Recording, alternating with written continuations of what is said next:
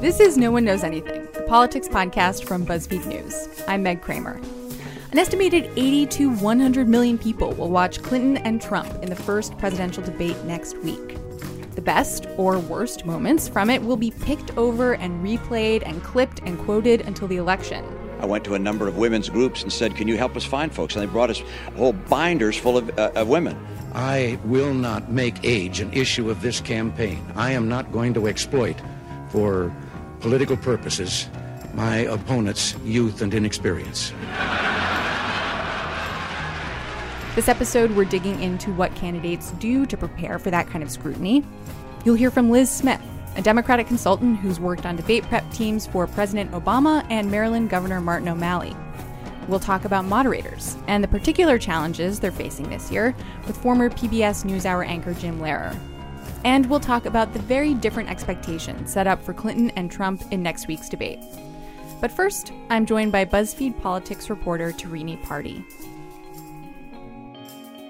Tarini, did you ever watch The West Wing? Of course I did, Meg. I'm a political reporter in D.C. Of course I watched it. Even the 7th season? Yes, I watched it actually all the way through, all the seasons, even after Aaron Sorkin left. So before I did all the research for this episode, everything that I knew about how a team prepares for a debate, I learned from that one episode of The West Wing. Do you remember it?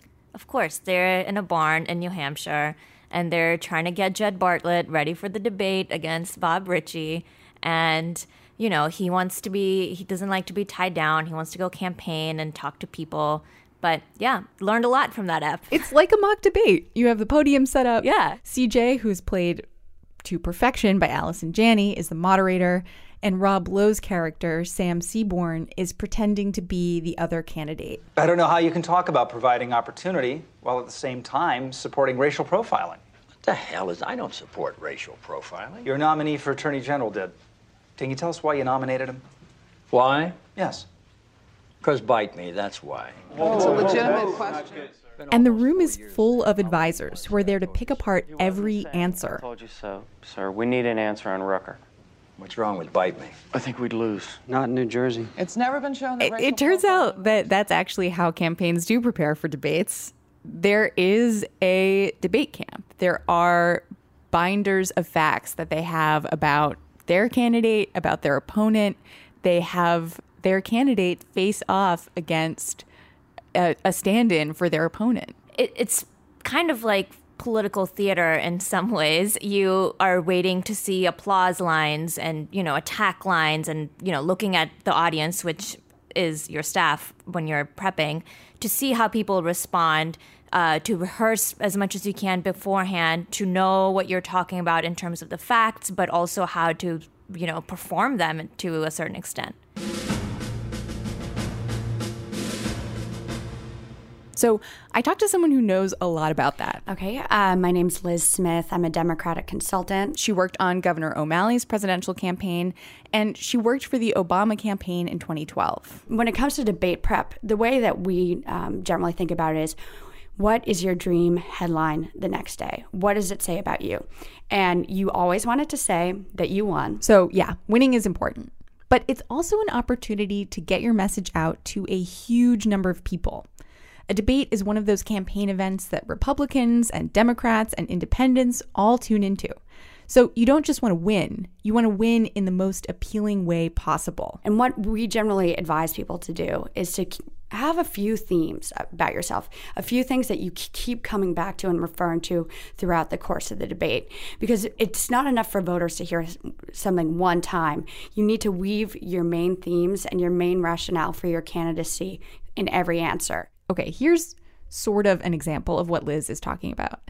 I'm going to play for you a couple of clips of Marco Rubio, who's trying to weave his message into every answer in an early primary debate. This is an example of what not to do. He's going after Chris Christie, and he brings up the same message, the same line even, 4 separate times. And let's dispel once and for all with this fiction that Barack Obama doesn't know what he's doing. He knows exactly what he's doing. Barack Obama is undertaking a systematic effort to change this country. But I would add this, let's dispel with this fiction that Barack Obama doesn't know what he's doing. He knows exactly what he's doing. He is trying to change this country. Those are the facts. Here's the bottom line. This notion that Barack Obama doesn't know what he's doing is just not true. There it is. He knows exactly there it is, what he's the memorized 25-second speech. Well, that's the reason why this campaign is so important. We are not facing a president that doesn't know what he's doing. He knows what he is doing. That's why he's done the things he's done. That is exactly the kind of thing these debate prep teams are trying to prevent from happening to their candidate. It has to feel natural, not studied.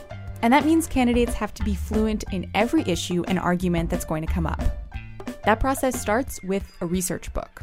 For most candidates, what you do is the process starts with the research and press teams creating a massive debate prep book for the candidate. Is it like literally a book? Is it like a binder? Yeah, it's a binder. It reminds me of, think about when you're studying for a test in high school or college. It's like that, but for a presidential candidate. The book includes information about what your candidate has said in the past about their voting record, everything that they might need to know in order to defend themselves against a possible line of attack that their opponent might bring.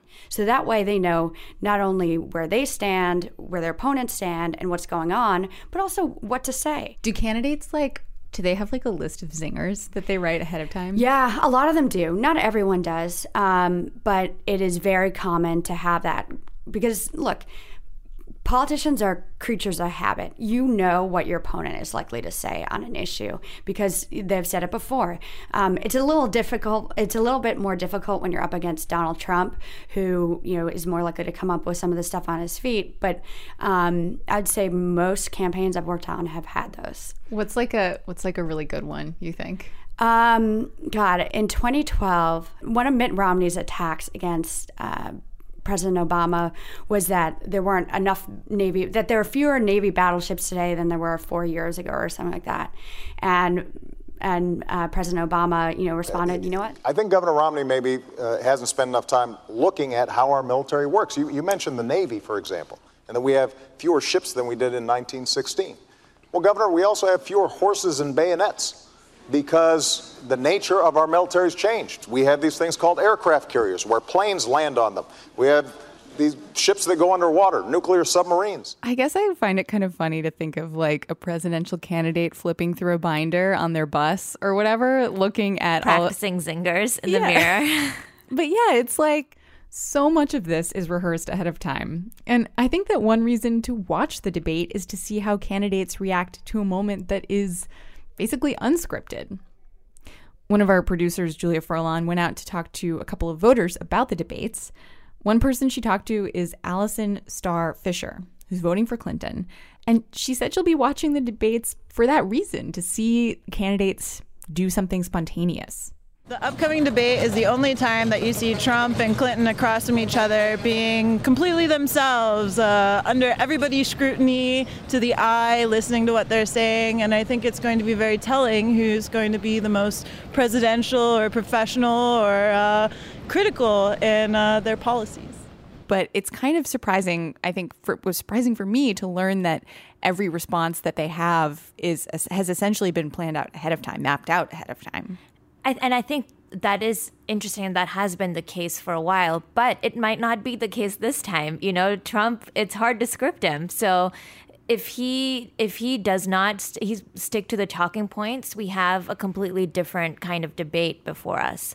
I mean, there is also the possibility that, preparing against Mitt Romney, you come up with your zinger about the Navy, but because Trump is every moment might lead to an infinite possibility of new moments. You could be prepared for that by just, imagining more scenarios through or practicing more scenarios ahead of time. Yeah, and Trump does give you more fodder for zingers, that's for sure. But if you get under his skin in a different way, he might bring up attacks you don't want him to. So that's something to think about as well. He's kind of hinted that I'll see how Hillary Clinton treats me. If she treats me unfairly, then maybe he'll bring up some of the, stuff from her husband's administration that she wouldn't want being brought up at the first debate.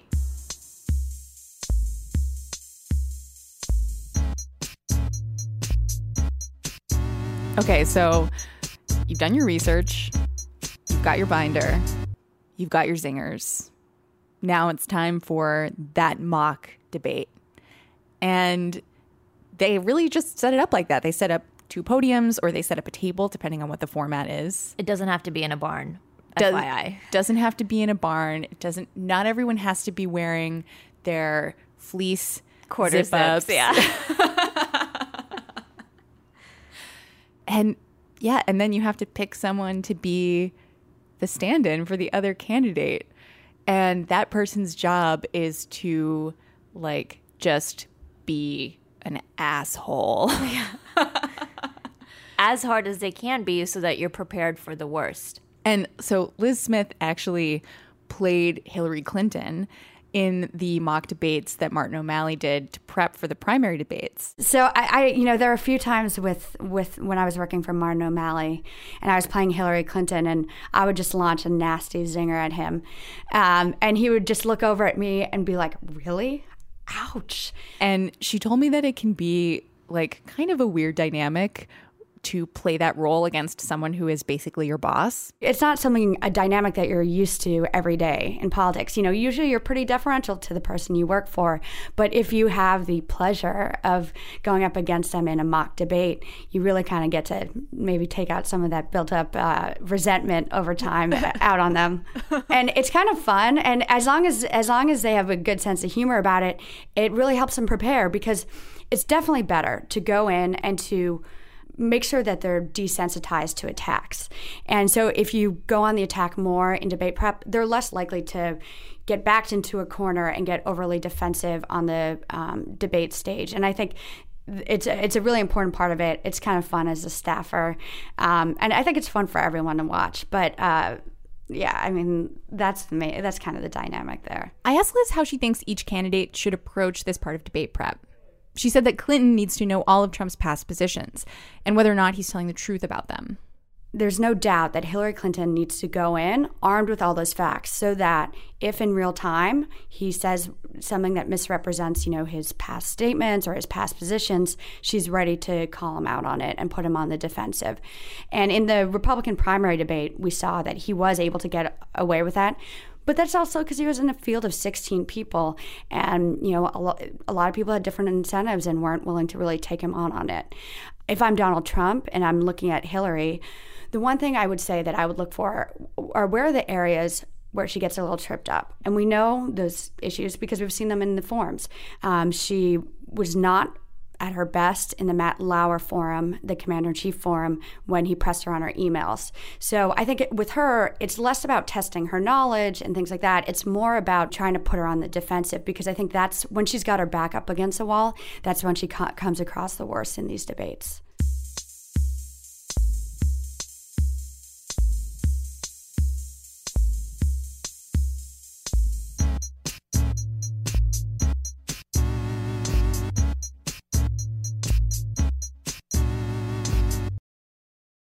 Tarini, are Trump and Clinton doing any of these things to prepare for the first debate? So it's unclear exactly what Trump is doing, but we have a better idea of what Clinton is doing. She definitely seems to be doing her homework. She doesn't have any more campaign events scheduled until the debate. She reportedly has not only her top advisors, but also several media and communication specialists helping her in the last few days before the debate.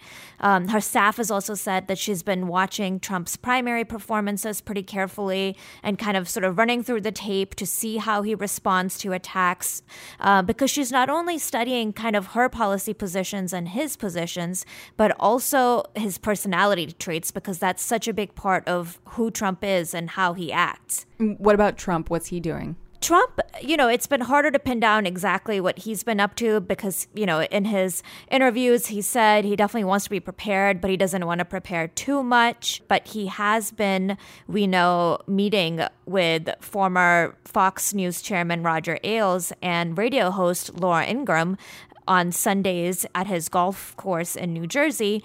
Apparently, they've been helping him come up with some of those zingers that we discussed. he's also been kind of making fun of Clinton the past few days on Twitter, saying that she's had to take time off to prep for this debate. Meanwhile, he's kind of just still doing his usual thing. And the only reason that we know any of this is because campaign staffers have been telling the press about it. So a lot of this is not just the prep, but the sort of posturing that goes on both sides before the debate. Definitely. And the point for both sides is to lower expectations before the debate. So the Clinton team has been pushing this idea that Donald Trump might be new to politics, but he's definitely proven himself as this great debater during the primaries when he, at times destroyed a lot of the other contenders. And then they've also pushed this idea that, they have a lot to prep for. They don't know which version of Donald Trump is going to show up. The Trump team has pushed its own idea of, lowering expectations. They've said that, Hillary Clinton is a scripted career politician. Of course, she knows how to debate. Meanwhile, he's new to this. They've also pointed out the fact repeatedly that she's been spending a lot of time prepping while he hasn't. So, of course, she'll be more ready than he is. There was actually a new memo sent out by the RNC that called Clinton a talented debater, and that Trump's lack of formal political one-on-one debate experience gives Clinton a significant advantage heading into this debate. So both campaigns are trying to shape this story about the debates before they even happen. Exactly. I mean, they want to shape everything they can, as much as they can, to their advantage. So let's talk about the format of the debate for a minute. It's 90 minutes long, broken into 6 segments that are 15 minutes long. And in each of those segments, each candidate gets 2 minutes to make opening remarks. And then for the next 11 minutes, they're just supposed to talk to each other about the issue or topic that the moderator has brought up, which is a lot looser, I think, than some of the formats that we've seen, especially in the primary debates so far. Yeah, there are not going to be as many quick, pointed questions back and forth at the candidates based on their past positions or, current policy proposals. The debate is divided into 3 sections that we know of that were recently released: achieving prosperity, securing America, and America's direction. Yeah, and it I guess you could translate that to like the economy, security and defense, and America's direction. What is that about? I think that's like a miscellaneous category. Someone who has a lot of control over how these debates go is the moderator. This year, there has been a ton of focus on who the moderators are, how they sort of interact with the candidates, whether or not they fact check the candidates. And Matt Lauer was criticized for this, not during a debate, but he had sort of a one-on-one interview with both Clinton and Trump recently, and Trump said a few times that he did not support the war in Iraq, which is not true, as BuzzFeed has reported several times. And Matt Lauer didn't push Trump on this. He didn't follow up. And so in general, there was a lot of criticism that he kind of gave Trump a free pass and basically gave him softball questions. It wasn't a debate. It was a one-on-one interview, but because it's so close to the first debate, it's kind of set the stage where everyone is expecting Trump to kind of do his thing where he says stuff that may or may not be true. And people are worried that he might, start getting away with it at a point which is very crucial in the general election. I think something else about the moderator is that they're like the only other person you can blame if the debate doesn't go well. So the moderator becomes a scapegoat for both campaigns if they feel like their candidate's performance was less than perfect. It's very easy to blame the moderator.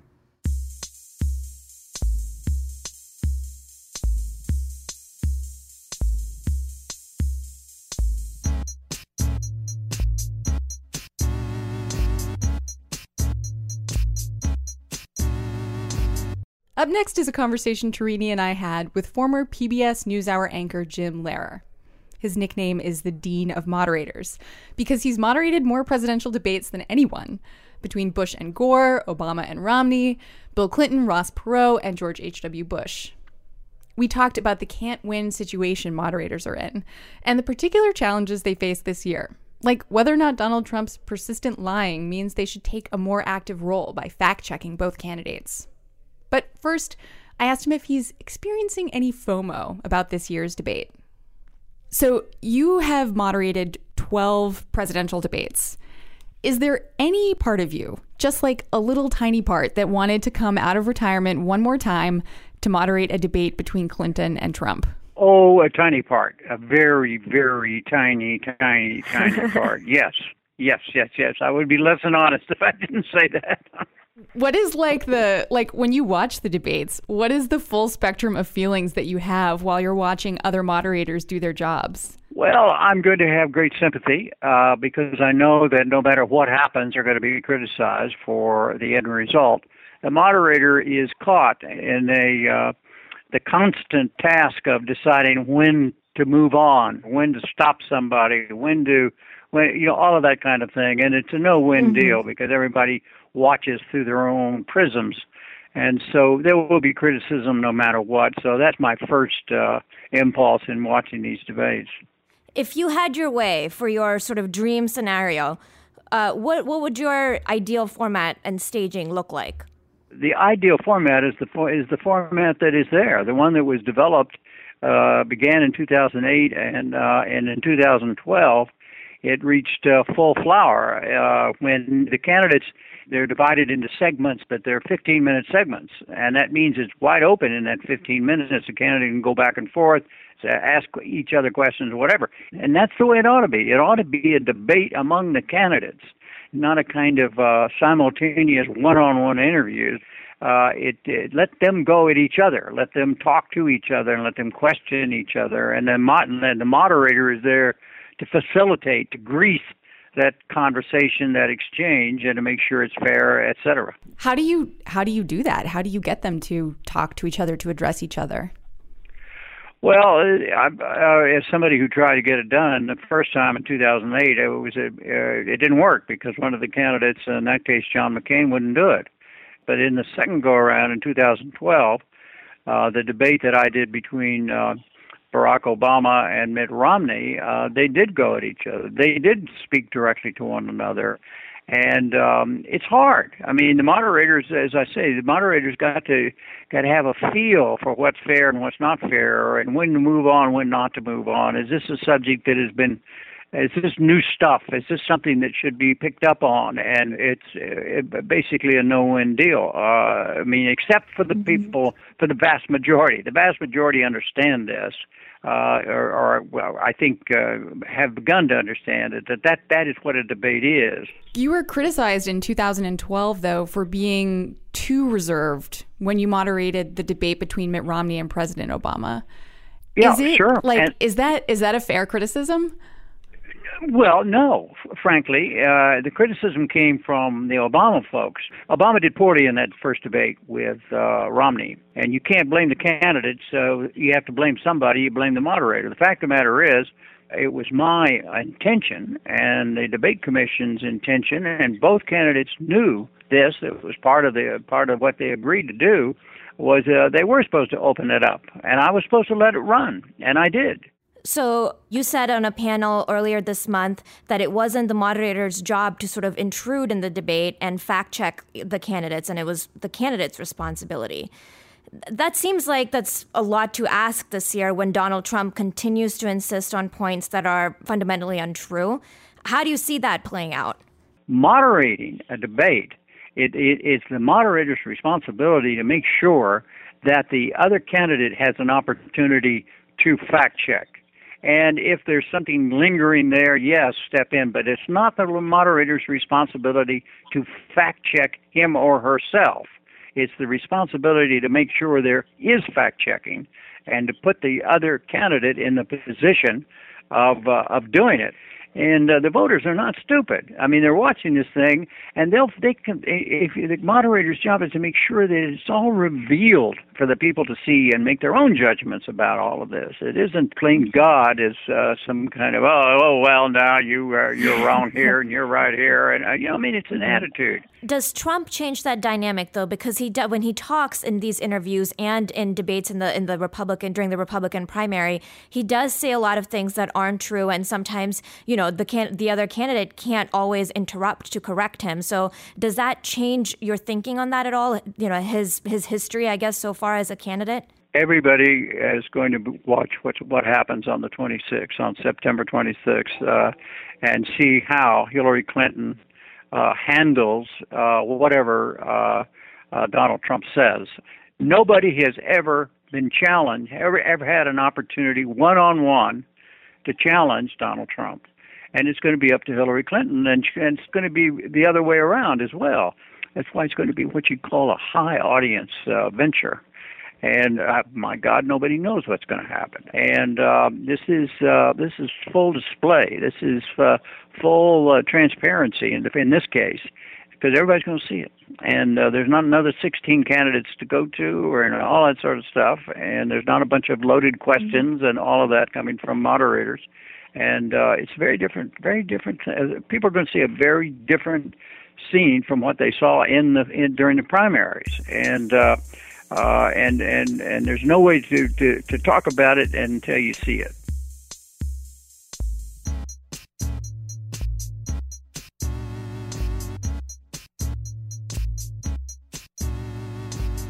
Do you think that's true? Do you think that people know when Trump's lying, that it is apparent to people that he's telling a lie? So I'm not convinced. I know to some people who have been following the election closely will know that, okay, maybe that's not true. That's not true. That's true. But a lot of people are just tuning in and have not been paying attention to the details of, Trump's past comments, past positions. And, I think if the moderators are not going to fact check, then Hillary Clinton has a big task ahead of her, because it is awkward to, keep trying to set the record straight, to keep trying to fact check, because her job is also to get her message across and win over, those independents, moderates, and, make herself seem more likable, which has been an issue for her so far this cycle. Is there a level on which Clinton and Trump are going to be debating each other, but their performances are going to be for two completely different audiences? They should be for the same audience, but from what we've seen of Trump so far, he seems to be still catering to his fan base, to his core supporters. And if he continues to do that, then it's going to be them playing to completely two different audiences. But if they're trying to go after sort of the same types of voters in Ohio, in Pennsylvania, who, the average American voter who's frustrated with how things are going and is still undecided. By the way, I don't know how people are undecided, but, that's a topic for another day. If they're still undecided, they should be targeting those voters, that demographic. But it depends. A lot of this depends on which Donald Trump shows up. So you can't actually win a debate. There's no scoring system. There's no points that you can score to beat the other candidate. Come on, Meg, a point for every zinger. Do you not know about that? But it seems like in this case, Trump and Clinton are being held to very different standards of what it takes for each of them to win, quote unquote, win the debate. Yes. Winning, there are no points, yes. But at the end of the day, what Trump is really good at is owning the news cycle. And in some ways, that counts as winning, that does, if you turn on the TV and you're hearing about what Trump said nonstop and not what Clinton said during the debate, it's giving Trump all this attention that, for days potentially, because debates are so important. So in that way, he may win, And for Clinton, it's to get her message out with Trump being right next to her, which can get very challenging because he's going to throw every attack he can at her. And it's to come out of this debate more likable than she is now and to reach those voters who are unsure about electing some people who are unsure about electing a female president, or some who are concerned about her husband's administration or the email scandal. For her, it's to come out of this recovered from a lot of those topics and be able to reach voters who aren't quite convinced they can vote for Clinton, but they don't like Trump either. Yeah, and she has to do that without alienating too many progressives either. There's someone else our producer, Julia Furlan, talked to. His name is Peter Mercury. He's already decided that he's going to vote for Clinton, but he'll be watching the debate looking for a reason to feel really good about that decision. Do you think it could change your mind? It could really solidify my vote for her, and it really could make me feel very comfortable voting for her and happy to vote for her. I will be voting for Hillary regardless. I mean, duh. But I want to feel good about it, is the thing. I don't want to feel like I'm voting for the lesser of two evils. I want to feel like I'm voting for the most amazing candidate who I'm excited to have in office. So, yeah, Clinton will be making the case for her candidacy to new groups of voters, but also to the people who already support her.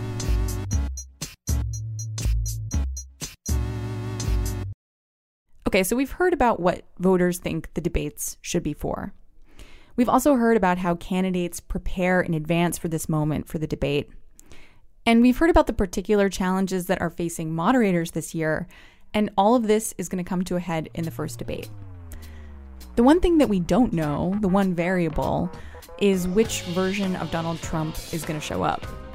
With Donald Trump, no one knows anything, as we have repeatedly said over several episodes in this podcast. But in this case in particular, no one actually knows anything. That's a lot of power for one person to hold. It really is. No One Knows Anything is produced by me, Meg Kramer, with editorial oversight from Kate Nacera and Eleanor Kagan, and production help from Julia Furlan.